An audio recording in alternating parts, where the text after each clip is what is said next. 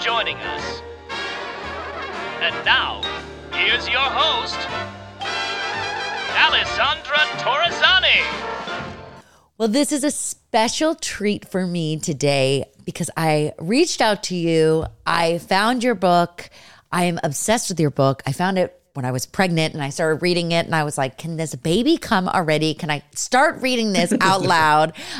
Lil Miss Hot Mess, welcome to Emotional Support. I am so happy that you are here. This is literally such a treat for me because anyways, there's so much that I'm going to get into, but I just want to thank you so much for joining us on my little podcast here. This is so fun. How are you doing? I'm doing so well. Thank you so much for having me. It's a pleasure to be here. Where are you coming from? I'm actually coming from sunny Tucson, Arizona. Ooh, I love that. I actually love Arizona. I shot a movie there one time and it was really great. It was in Phoenix and it was just really hot. I didn't realize how hot it really got there, even in the wintertime.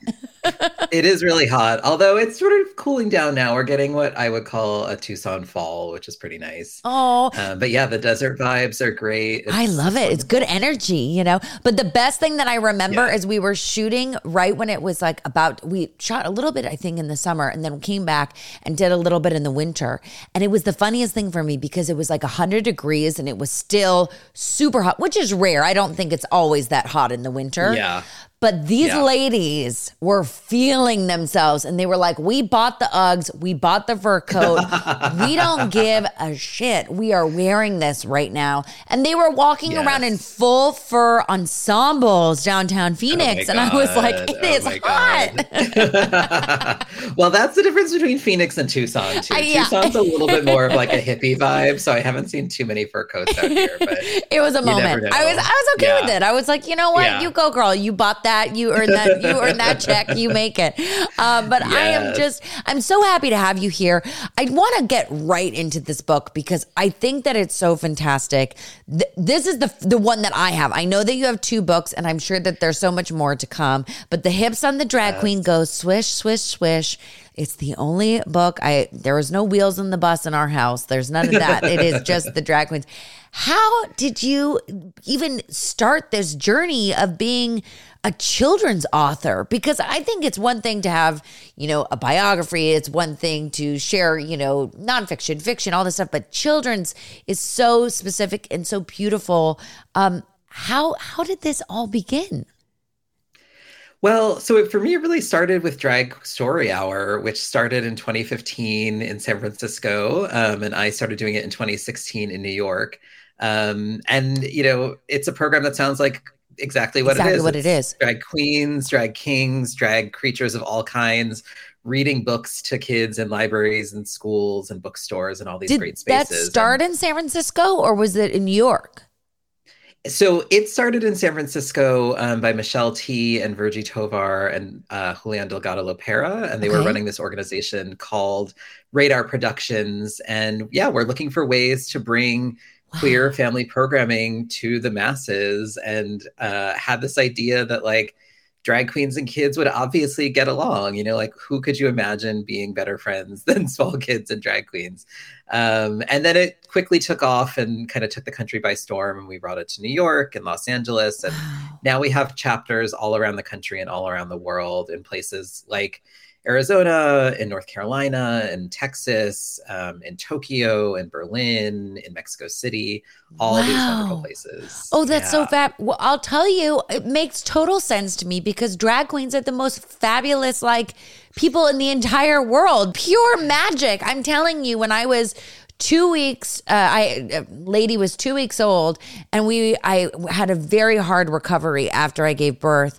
And the only thing that I wanted was just light, really fun television. So I put on Trixie Motel, right? Which is Trixie Motel. And it was the first time that she actually focused and clocked something. You know what I mean? She was do with everything. And then Trixie came on and it was the world stopped for Lady, and she just was like, who is this? My life is changing. You know, like truly, I mean, and the eyes, like they got so big, I thought they were popping out of her head. It was crazy. But it's so true. Like, I love that there's Drag Queen Story Hour. I was not even familiar with Drag Queen Story Hour. I had not heard of this before. Now, do they read just to little kids, or is it, can I go? Like, do I have to bring my child? Like, what's the backstory of Drag Queen Story Hour?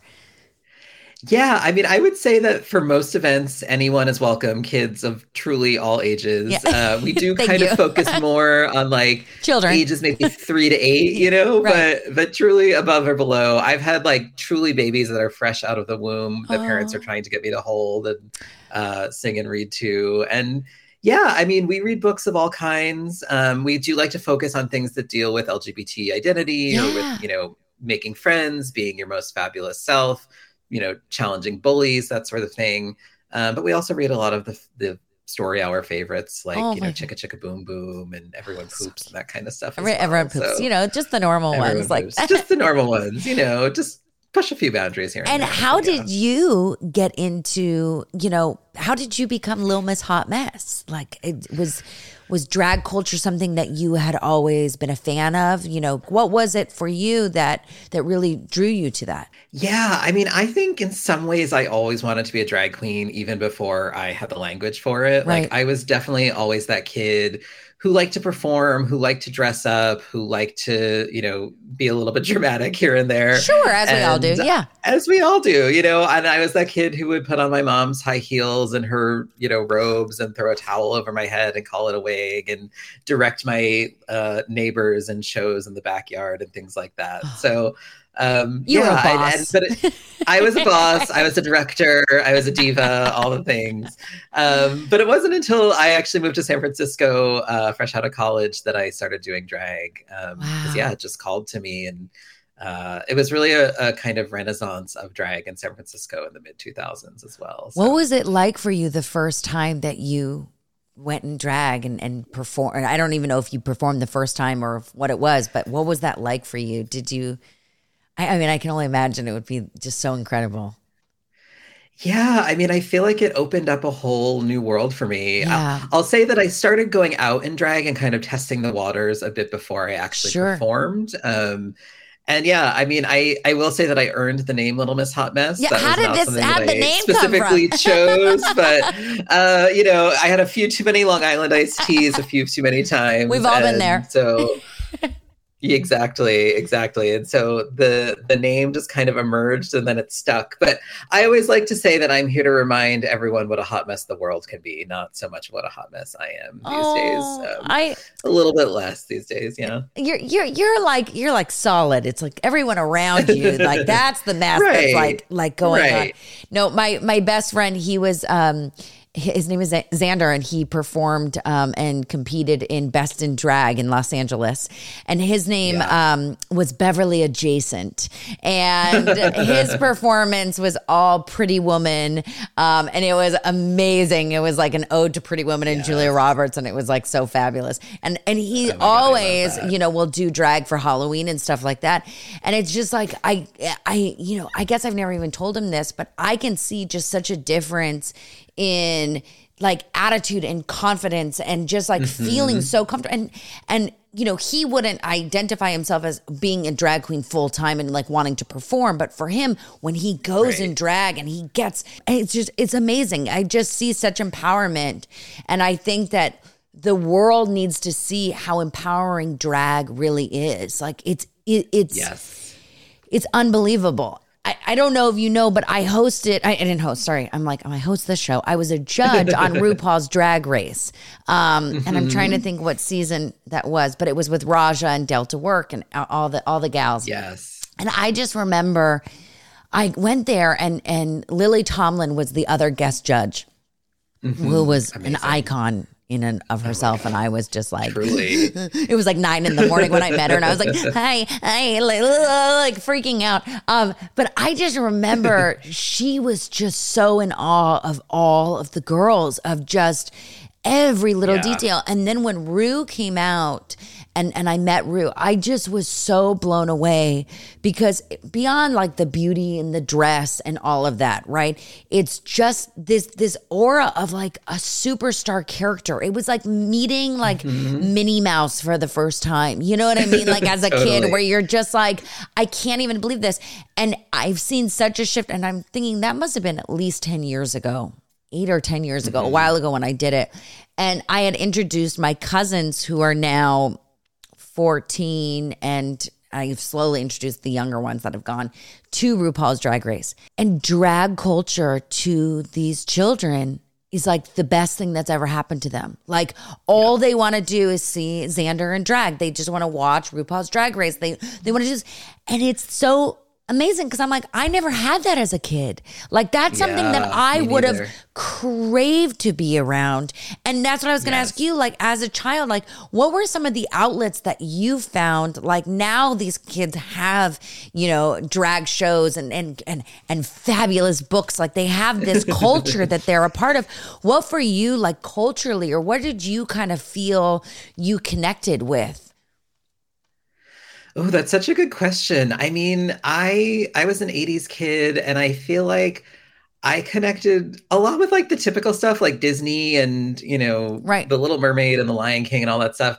I was also a huge He-Man and She-Ra fan. Yes. And like looking back on that, there was so much kind of like queer innuendo and just like queer, proto-queer content there. But yeah, I mean, I think I always, even though I was watching a lot of the mainstream stuff, like I identified with the women, or I identified with the villain, or I identified with some aspect of it that wasn't necessarily like the mainstream love story or the mainstream hero story.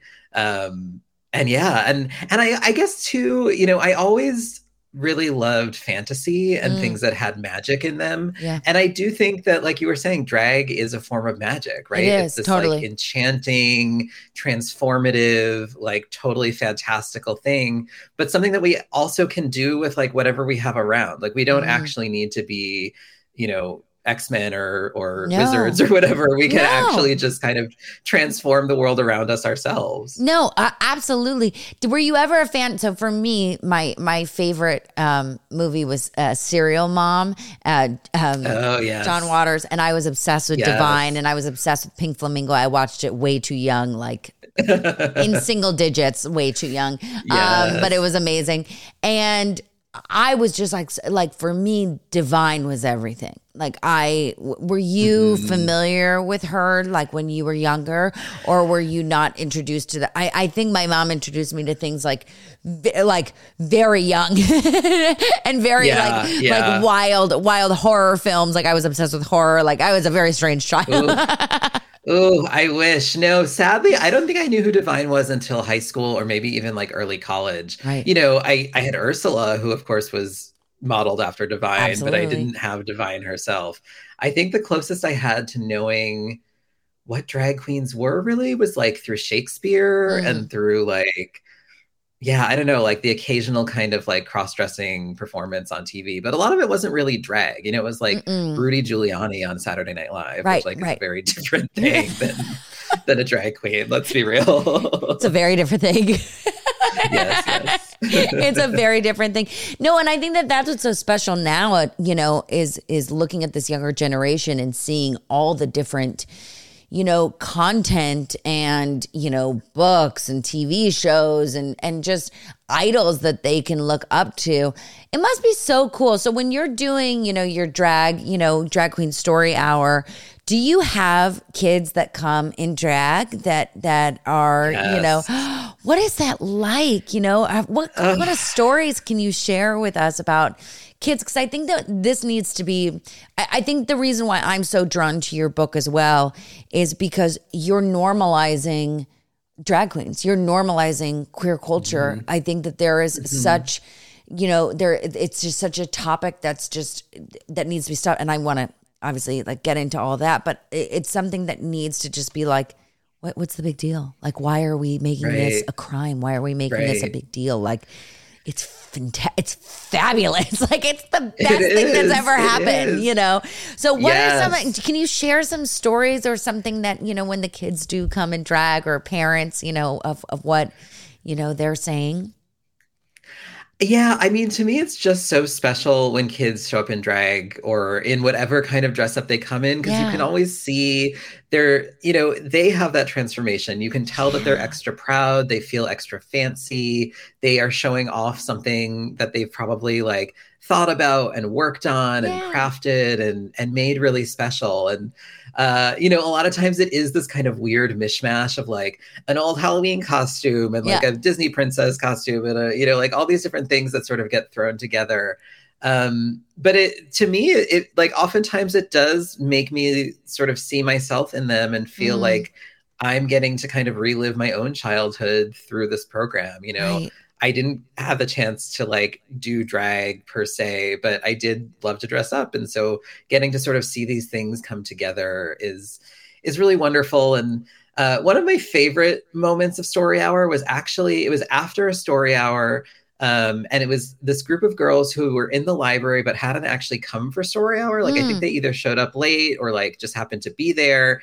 But they immediately just flocked to me. And like, in my mind, it was like we were having a slumber party at the time. Like it was like, we were like braiding each other's hair and like stuff like that, because they were so sweet. They were so innocent. They were so curious. And like, they just had a million questions about, you know, who I was and why was I in the library and like why that day and how did I get the glitter to stick to my face and was that my real hair and like it, you know, and like they were literally just sort of like touching my hair and asking all these questions. The curiosity. It just felt so intimate, and curious and just special. And there was something like extra special about the fact that they weren't even there for Story Hour and yet they still got to encounter me in this space and get to ask all these questions. And it's, you know, it kind of felt, I guess, in some ways like preaching beyond the choir in that moment, especially. No, totally.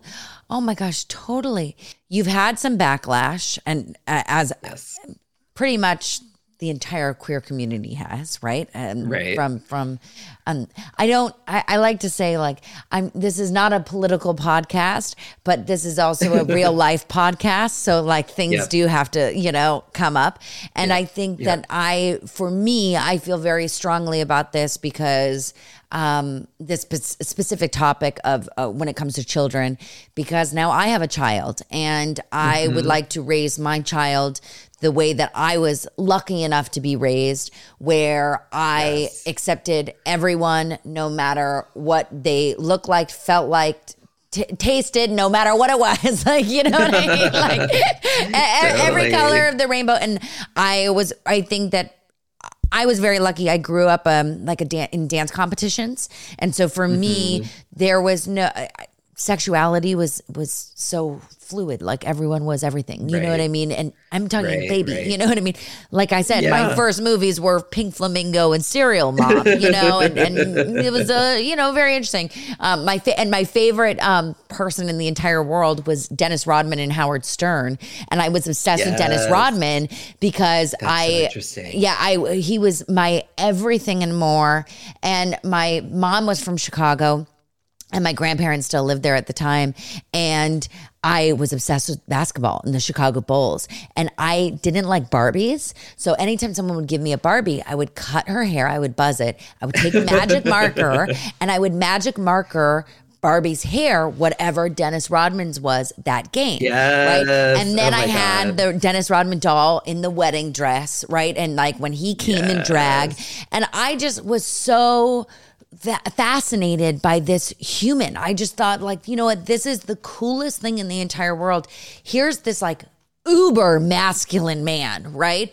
Who's showing up in a fucking wedding dress to a book signing. Like, I mean, like, are you kidding me? And normalizing, like, it was not a big deal. So anyway, and Howard Stern, you know, I was obsessed with as a kid too. My mom used to always listen to it. So I'm very moved by these things because I was raised in a way where everything was so normal. I was never taught that, oh, you shouldn't do this, or you know, oh, don't do that, or oh my God, you know, oh, gay, oh, bi, you know, it was like whatever, it's not a big deal. So there are a lot of people out there, including Marco Rubio, which I read, had a huge issue and came out with a whole campaign against Drag Queen Story Hour, or, you know, and now, you know, books are being banned, and, you know, there's just so much going on. What is it? Do you think that people are so against drag culture? I just don't understand, because you look and we talk about Shakespeare, for instance, right? Like, hello, we're teaching Shakespeare in school. How do you think that they performed as women? Right. Who do you think Juliet was? You know, like, exactly. What is it? Do you think that, you know, how can we wake people up to be like, we're not trying to, you know, change and turn your children? Like, what is it? I think it's a couple things. I mean, I think mostly it's actually a distraction. I mean, I think that they're trying to sort of wag the dog and say, you know, draw attention to this issue that they think will be this huge wedge issue, and they think will scare people, when in reality, it's a way of kind of covering up for the fact that, like, these right-wing politicians aren't doing anything. They're not making anyone safer. They're not making anyone richer except for themselves. Like, they're not actually doing anything to support the people who elect them or who live in this country. And then on the other hand, I think that it's also like, it's rooted in the same old homophobia and transphobia and white supremacy that we've been dealing with forever. And, you know, they kind of they're always looking for something to sort of make into this culture war. And in some ways, drag queens reading to children, I guess to them seems like an easy target. But I think it's also kind of more broadly like a war on imagination. It's that they don't want kids to grow up to be creative. They don't want them to think for themselves. They don't want them to develop the tools to imagine a better world. I mean, that's what drag is. It's literally transforming yourself so that you can transform the world around you and make it a more fun and educational and fabulous place. And that to them is threatening, because they want people to be afraid. They want people to, you know, stay in line and to do what they're told and to not ask questions and, you know, certainly not challenge their authority. And yeah, I just think that that's sad. I mean, it's like, we need more kids who are taking apart their Barbie dolls and making them, you know, into their own drag characters, or, you know, who are writing weird plays in their backyard, or who are doing all these sorts of creative things, because that's what gets us, like, to the next point, right? And that's what kind of, like, gets us over the finishing line when it comes to different forms of social justice. But they're so afraid of that. Yeah, they're so afraid. And, you know, it's interesting that you say it's about the imagination, because there are so many, you know, like, boys that I knew growing up, right?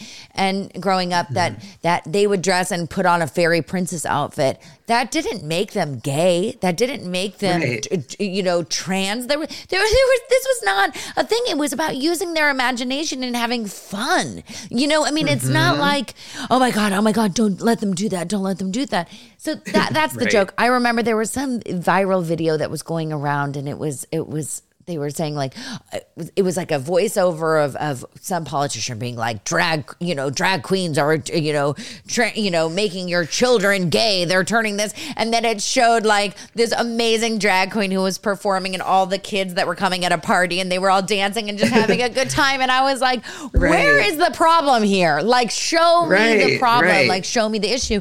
But you're right. It's about imagination. And I think that is what's so key, is that we need to keep imagination going in children, because we're losing it. You know, we're losing it, and we're losing kids also, you know, to just looking at their screens 24 hours a day.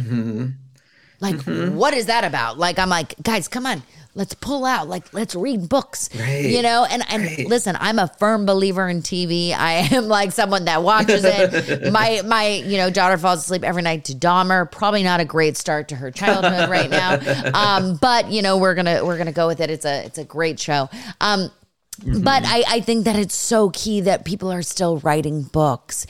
Now, I know that you have the hips on the drag queen go swish, swish, swish, which I absolutely love. Also, the illustrations in this are unbelievable. Like, aren't they? Yes. How did you find your illustrator?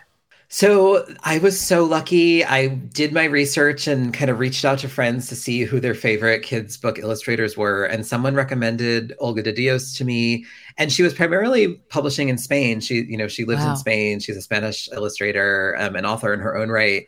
And not many of her books have been translated into English. And so I was kind of lucky, I feel like, to get her before she makes it big over here. Yeah. I was like, let us get her over here. Let us do it. And what I loved about her work was that so much of it is like monsters and creatures and like these fantastical characters. And I was like, that's someone who can do drag. You know what I mean? If you can make like a sort of like cute, lovable monster, then I feel like you can get that kind of like quirkiness, that playfulness, that edginess of drag. And she's just, hit it out of the park. I'm originally from San Francisco, like with the Bay Area. So I'm from Los Altos area. But I remember just being a kid and driving through Castro Street and just being like, oh my God, this is so pretty. Like, it's so magical. Like, oh, it's glitter. And so like when you go through this and I'm like reading this book, I'm like, oh my gosh, I get to show Lady like all of this. Like, it's so amazing. Yes. And now you have another book. It's called If You're a Drag Queen and You Know It. And so it's a play on If You're Happy to Know It.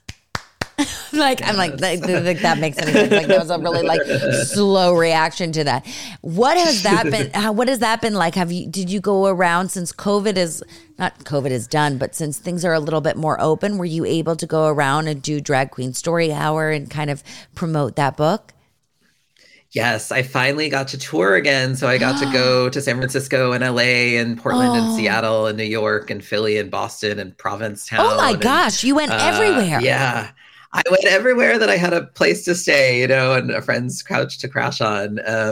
And yeah, it was so nice because my first book did come out during the pandemic. It came out like right as the pandemic was getting started. And so I hadn't done an in-person story hour for over 2 years. Oh my gosh. It was fun getting to do some of the virtual ones and knowing that kids could come from all over. But I so missed like being in that space with the kids who are dressed up and who are there's something right about singing and dancing along. Yeah, there's something about being in person and feeling just that energy and being able to go with that. Now, have you ever come to LA to do a reading?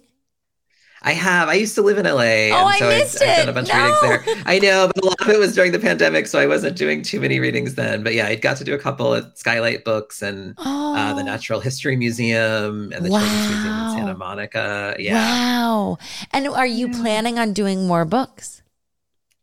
I am hoping to do more books. I haven't quite confirmed the next one just yet, but yes, there should be more books coming out from me in the next couple How can years. we make this a TV show as well? Because that's all I kept thinking when I was That is the biggest question. We've tried pitching TV shows, and I don't know why it hasn't fully caught on yet, but yeah, if anyone out there is listening and wants to talk, I'm more than willing. Oh my gosh, really? Make this into a TV show. They're not. I would think if I was a TV executive, I would like jump at this as a cartoon. Like I would jump. Just the names of the characters, like Cinderfella, like that was like all of these. Like I just like, why would you not like look at this? I'm like doing this as if it's not your book and like you don't know what you're looking at, but I'm like doing this for the audience because I'm like, hello, like look at this right now. No, I mean, I can't even tell you. I would absolutely jump on this. Now, are you performing drag on your own in Tucson? What is your own personal life look like on a day-to-day? Yeah, well, so actually my day job is that I'm a professor at the University of Arizona. So I get to literally teach the children, the slightly older children in this case. Wow. Yeah. And so doing drag is sort of part of my work, but it's just one part of my work. And my background is in media studies and public humanities. And so thinking about how do we make the world a better place through research and community action and those sorts of things. Oh my gosh. So, and do your students know about Lil Miss Hot Mess? I give them a taste. I don't want them to get like too deep in it right away. No idea. Like they're with an icon. Oh my God. Well, yeah. I mean, I don't name drop like the Katy Perry Saturday Night Live appearance, right off the bat. But I do let them know that I am here. I know. I probably should. I definitely get some points. I forgot to ask, how did the Katy Perry SNL thing happen? Oh my God, that was amazing. That was literally, I was finishing up, I think, my first year of grad school and like literally like furiously writing a paper and got this message from a friend of mine whose agent was like, we're looking for drag queens. And he was a dancer on Broadway. And so I was like, okay, well, if I finish this paper in time, then I'll go to the audition. And so I went and like literally like smeared on like 10 minutes of makeup, like didn't shave, didn't have it all done. And they really loved it. They like liked the messiness. They liked the kind of androgyny of it. And so yeah, then I got to be on the show, and that was one of the coolest experiences. Oh my gosh. Were you a dancer when you were younger and like older as well? A little bit. I was also a figure skater. So, you know, I have that kind of like. Wait, we are not like getting it. Are you kidding me? My husband's mom, I won't say her age, but I will say older, okay, is still ice skating every single day. Yes. Oh my God. She competes like she does. She's an ice dancer. And she still does she still competes like. And her teacher is like this world-renowned, like Olympian, and just it's so incredible. Now that is a very, very hard sport.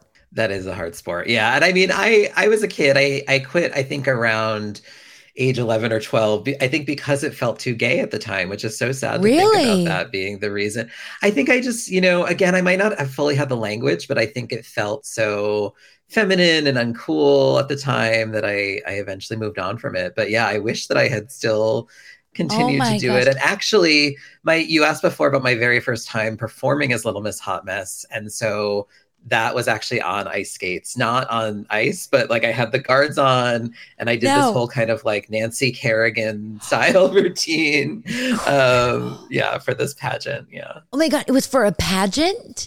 Was it? It was for a pageant called Star Search at Tranny Shack. I don't know if you remember them from your San Francisco days. No, I left when I was 9 and moved to LA. But I really would have. I would love if I was 9 years old going to Star Search there. That would be amazing. Yes.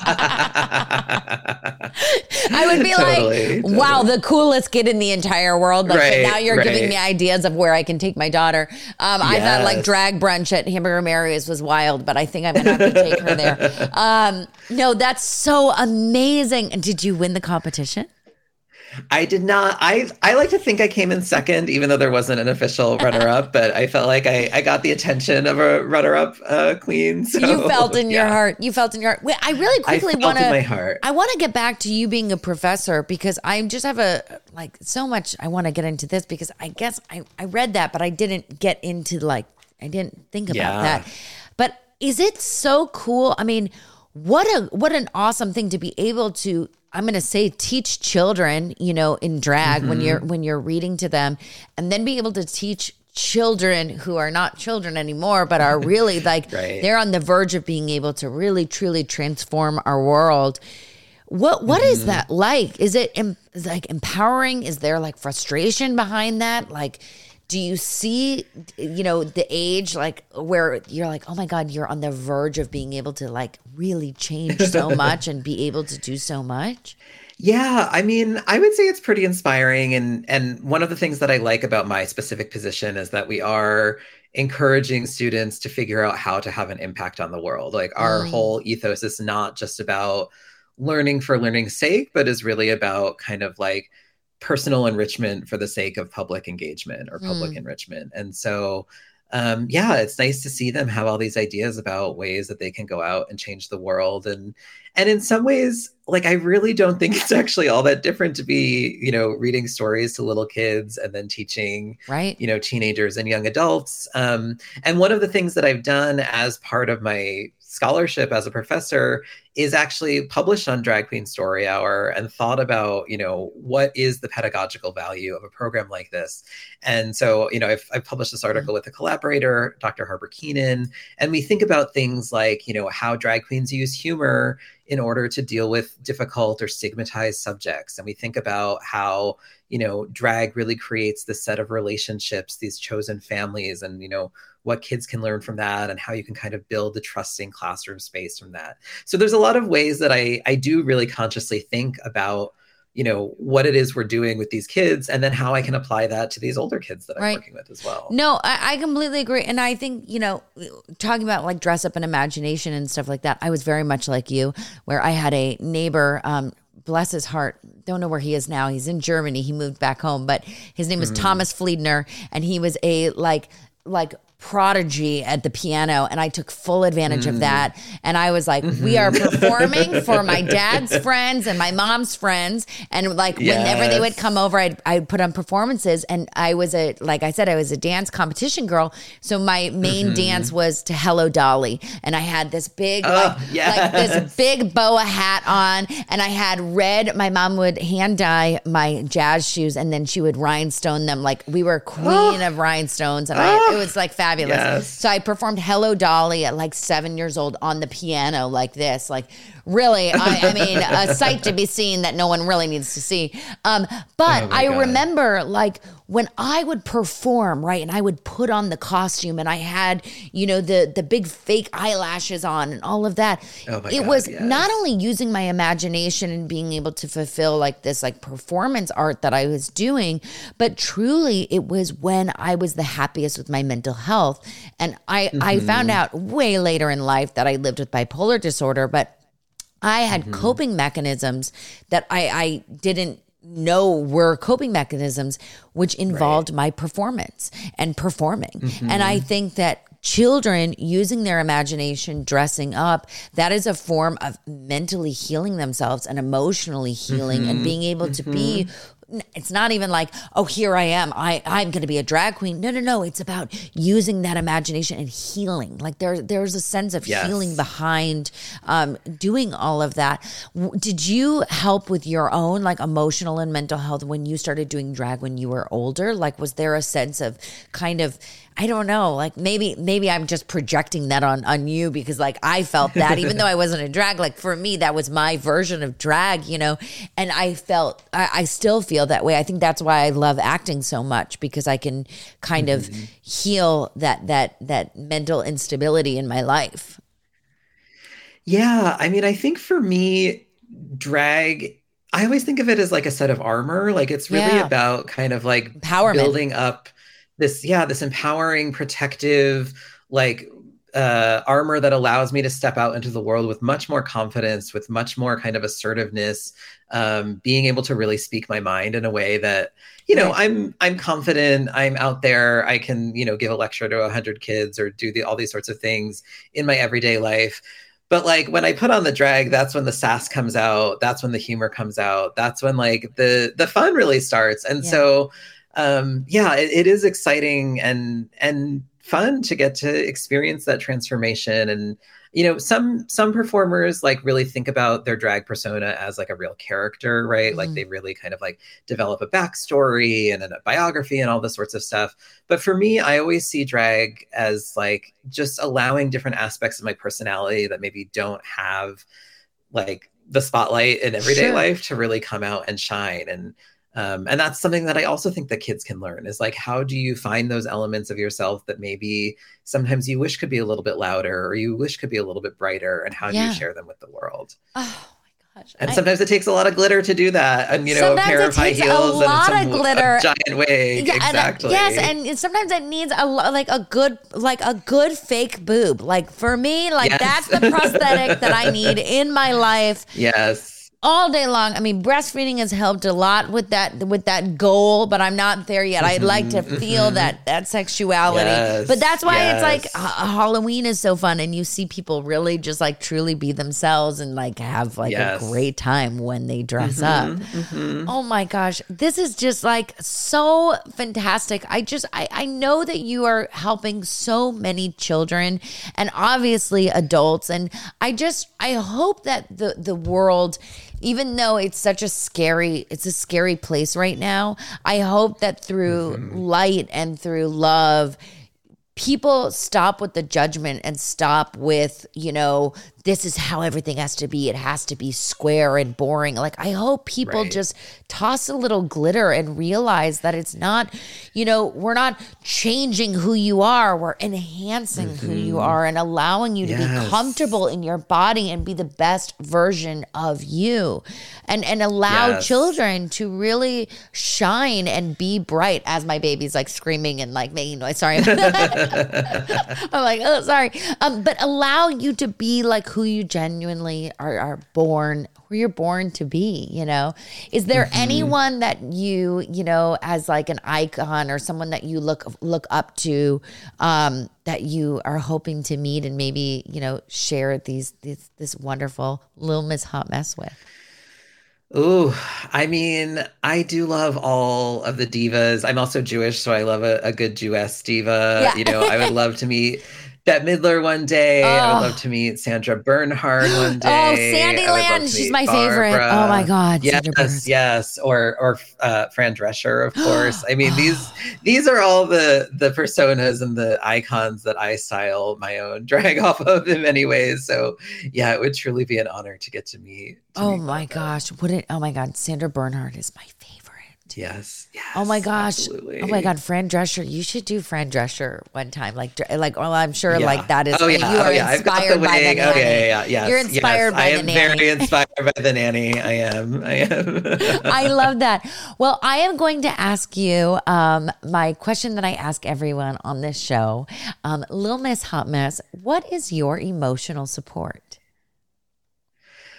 My emotional support, I think drag is a form of my emotional support. I mean, I think that getting into it, having that ritual of transformation, of taking, an hour and a half out of your day to like really just beautify and transform yourself is something that like, no matter how stressed I am, no matter how rushed I am, no matter like whatever headspace I was in before, it's that like transitional moment that like gets me ready to go face the world in a new way.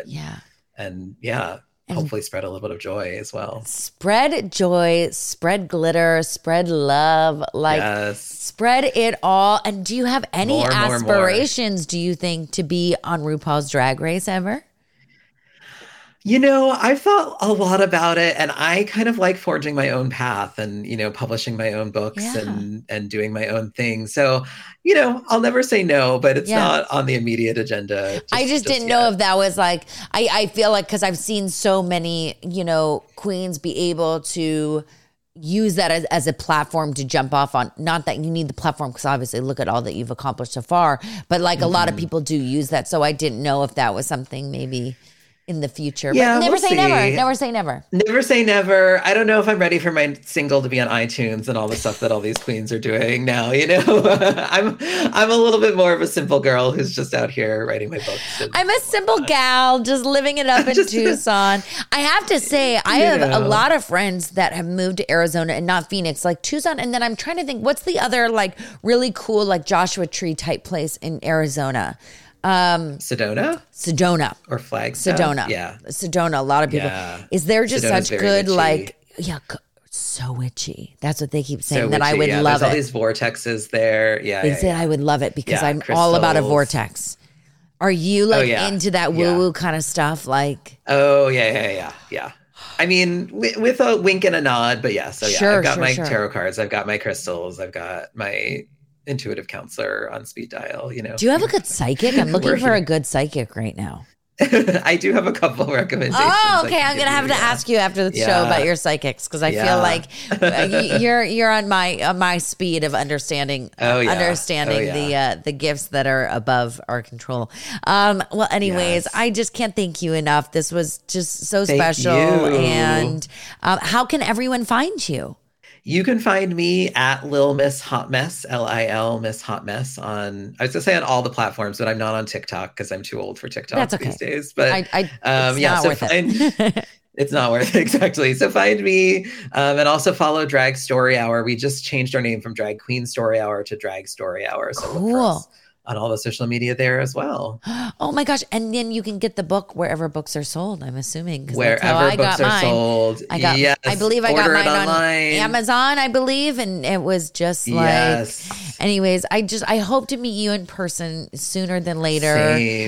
Because and in drag too as well, because I need my daughter to see how like gorgeous and fabulous you are, both in and out of drag, just so incredible. And anyways, all right, well, thank you.